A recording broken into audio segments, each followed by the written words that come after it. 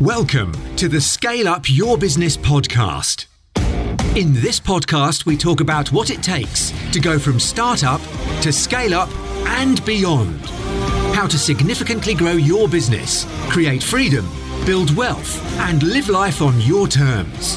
Featuring some very special guests and experts to give you advice and direction on your journey. And now, introducing your host, entrepreneur, investor, and scale-up specialist, Nick Bradley. Hi everyone, it's Nick here, and welcome to another episode of Scale Up Your Business for this week. We are back with 15 minutes to action. And I have to say, I'm really encouraged by the amount of feedback I'm getting for these shorter, sharper, more condensed episodes that I'm now doing on a weekly basis, because as much as people give me great feedback on the interviews and some of the amazing people I've had on Scale Up Your Business, I think people like the practicality and the tips and the things they can take away from these shorter episodes. So I'm going to keep on doing them. If you've got questions, I'm going to come along and answer them. And a lot of the stuff, a lot of the inspiration for the content that I'm doing now through these shorter 15-minute episodes is coming from the Scale Up Your Business community on Facebook. So if you've got any burning questions or you've got stuff that you'd like me to answer in this format, please make sure you visit that group. If you haven't joined that group, I think we've got something like 1,300 business owners on there now. I encourage you to do so because it's a really great, vibrant community. So today I'm going to take a question that I get asked considerably. Probably, you know what, sometimes it's 2 or 3 times a day I get asked around this, which even though I talk about scale up, and scale up is obviously once you've got a business and you're trying to grow it and take it to the next level, I get asked a lot about startup. So the question today is, how do I raise that first, $100,000 or pounds for my business? Now, this is important because it's funny, like everyone feels that they need to raise investment through startup. But quite often I say it's about resources in general. One of the scarcest resources you've got is time. So you do need to leverage, but you've got to be smart about how you think about funding, because adding more complexity to your business when you're in startup can in its own way be problematic because it takes you away from being focused. So I'm going to take you through a few tips today, and I'm going to give you some perspectives on this as well, just because I think it's important for you to understand that if you are at that stage and you are trying to get some money to get your idea off the ground, or if it's off the ground, you want to give it a bit of a boost, then these are the ways to do it. So first and foremost, just to kind of reiterate my point, you don't want to be giving away heaps of equity in your business early on. I get involved in stuff all the time where I have to unpack decisions that entrepreneurs have made early stage that have ended up being an absolute car crash. What I mean by that is something looks great at the very beginning when it's the marriage, an investor and an entrepreneur and a business owner comes together. But, it can end in a divorce, to use that terrible sort of metaphor and analogy. So you've got to be thinking about that. So the first and foremost, if you are going to be thinking about giving away any equity, any shares in your business, make sure that you know the person, have some form of relationship to understand what that means. But let's get into it. So the first thing, and I'm going to kick off with the easy one, the one that probably people don't expect me to say because this is about raising, 100 grand, is don't discount your own cash. Don't discount your own money. It's readily available. There's no waiting around. There's no red tape. There's none of those issues I mentioned before around relationships. So you shouldn't, just because, you want to bring cash into your business, you shouldn't necessarily be thinking that you can't use your own money. Now, I appreciate you want to keep your reserves. We're recording this through COVID-19. So of course we want to have runway. As we say, we want to have money in the bank, but the fate of your business and how you do things is in your own hands. Then you don't have to answer to anyone. So you are, if I was being really direct about it, sometimes when you get investors on board, you become an employee again. And lots of people are, wanting to run away from that a mile. I certainly don't think I could be employed again in the traditional way. That first one. Then you get into what we call the 4 Fs. Now, the 4 Fs are interesting because they stand for founder, family, friends, and fools. So founder is, so just because you might be starting a business, it doesn't mean that you're necessarily going to be doing it by yourself. So you could have co-founders, and sometimes, you might have a co-founder who comes into the business who has money to invest, and you have the ideas, you have the networks, you have other resources, other IP, intellectual property that can kind of, when the two of you come together, that's when it works. So it's not really your money, but it's someone else's money, but they are a business partner with you. Family and friends I'm going to talk about together because that's an interesting one. That's where a lot of, particularly younger people, when they kind of start a business, they might go to their mum or dad and get some investment. It's by far and away the best place to go if you have those resources available to you. But again, you've got to be conscious here that you want to treat it still like a business transaction. So you want to be able to either pay the money back over a period of time. You may want to pay with interest. Quite often, if it's family and friends, they don't want interest. They just want their money back. You might have to have it as a written guarantee or a legal document.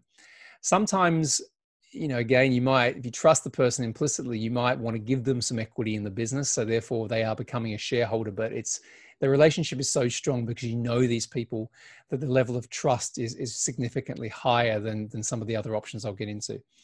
So it's a great place to go. But what I do say is just be aware, you've always got to look forward a bit here, and everything around investment, either who you go and speak to get investment or how you manage things, comes back to risk versus opportunity. So if your idea is high risk and you're going to be borrowing money from friends and family, just think about what could happen if it goes wrong. So you don't want to expect it, but you want to prepare for it. And, you don't want to have a relationship which is being, literally for your whole life going sour just because of something like this. So just think about it that way. The last one is fools. And I bring this up because it's random, but it happens.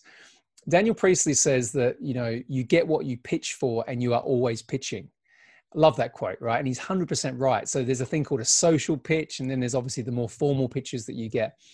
But sometimes you can be just saying what you do to someone in a coffee shop or a pub, and they like the idea so much they want to get into it and they'll give you some money. Now, again, you might get into an equity conversation, you might get into something else. It's a rare one, but it does happen. So it still comes under the 4 Fs, and you need to appreciate that the main point here is pitch. Tell people what you're doing. Tell it with authenticity, excitement, passion, and you'd be surprised how many networks open just from that strategy alone. Then we get into the more traditional areas. So the bank loan area, the overdraft. This is probably the most common way to get money. And I still think it's one of the best ways, particularly if the cost of capital is low. So that basically means interest rates are low. So it's good to take on debt if you have the means, the intent to be able to pay that back quite easily without it becoming a burden on you or the business.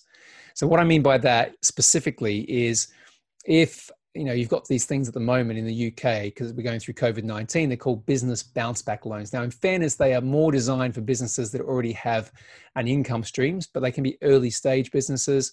And you can borrow up to £50,000 and you don't have to pay that back for 6 years. So you start paying it back. I think the first year is no payments, and then you've got 6 years to pay back the rest, but at quite low interest rates. Now, I've advised this to a number of people, and including some of my own businesses, the people running businesses that I own, because you can use that money to invest in the business and things like product development and marketing.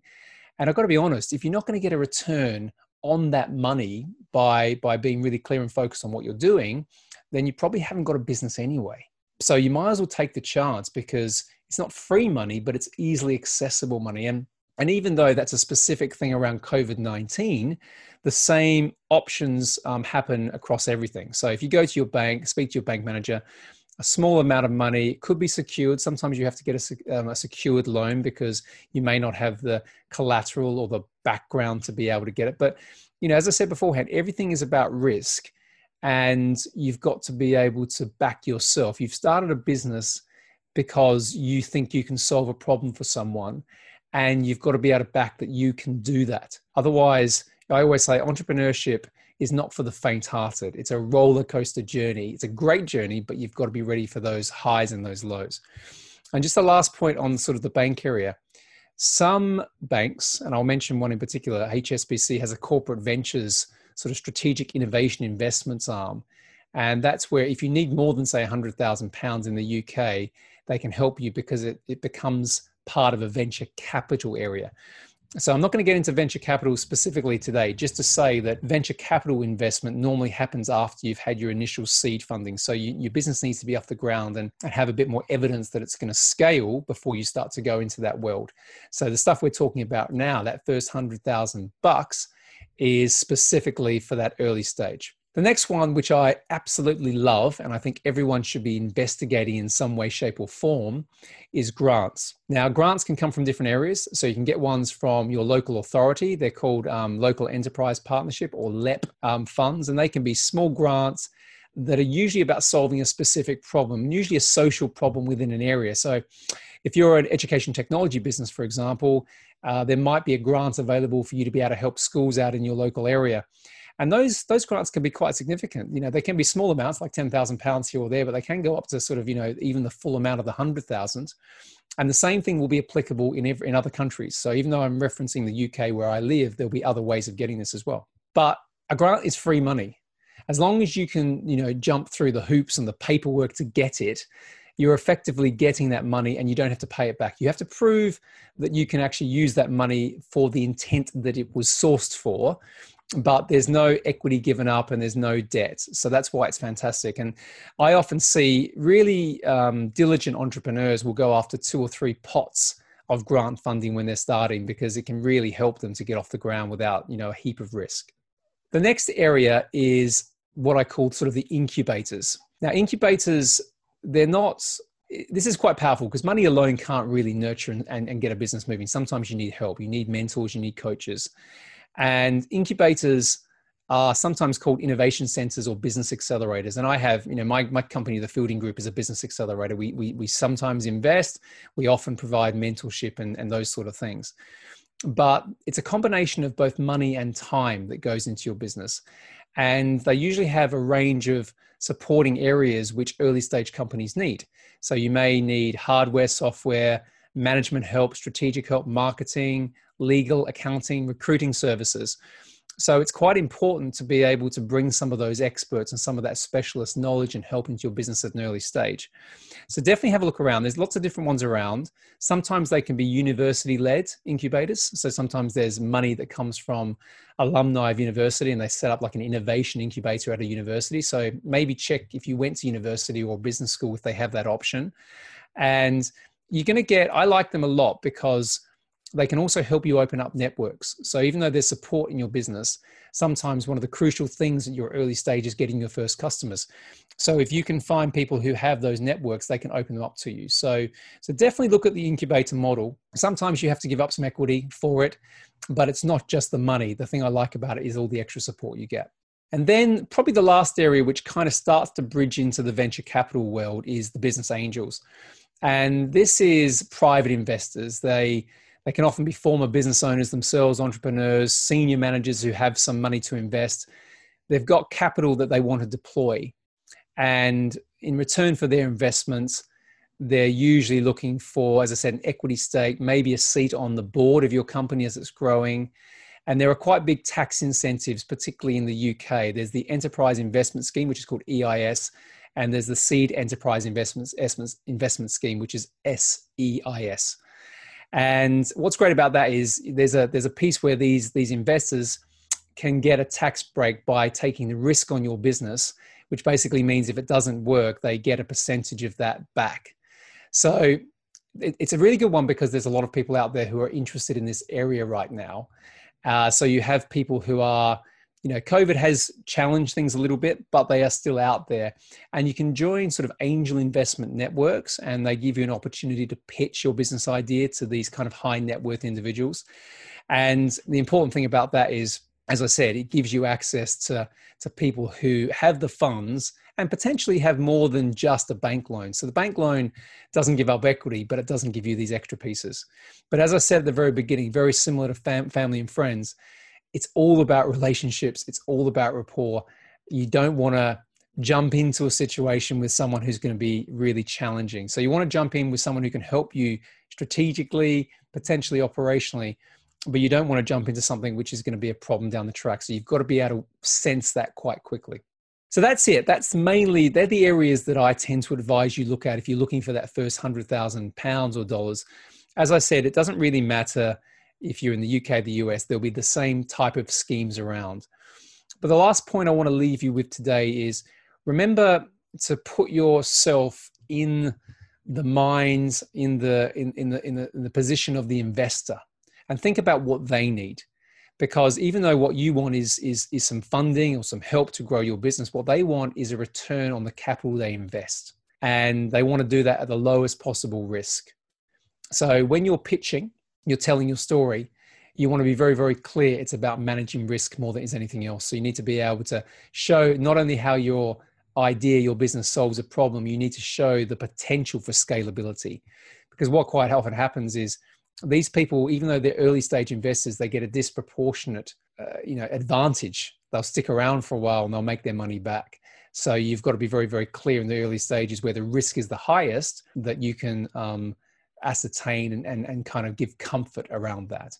And the last point I want to make really is, if you're a technology business, which, is obviously a lot of where the growth of entrepreneurship is coming, the risk can generally be higher and the cost can be higher because the return when it comes is huge, but it can happen later stage. So you've just got to be really, really hot through your pitch, through your information memorandum, through the finances to give as much certainty as possible. So there we go. We're at time. That's 15 minutes. So I've given you quite a few things today. Let me just kind of summarize. So how do you go and raise that first money? Well, the important part is you've got to go and find where you can actually have the conversations. So first and foremost, your own cash. What have you got in the bank? The 4 F's, as I said before, the interesting ones. So you've got the founder, the family, friends, the fool. Then you've got the bank loan, your bank manager, go and speak to them. You've got grants, which I absolutely love. You've got incubators, which are also good because of the help that comes from them. And then you've got the business angels. They're the places to focus. So hopefully that's been useful. As always, if you've got any questions, come back to me and ask. I'm more than happy to help. Post in the Scale Up Your Business community. But I hope that covers, for a lot of people who've been asking me on a daily basis, the question about how do you get that first investment in your business, particularly if you're in that startup phase. So as I always say, thank you very much for listening to Scale Up Your Business. Be grateful, be brave, have faith, and show up. Bye for now.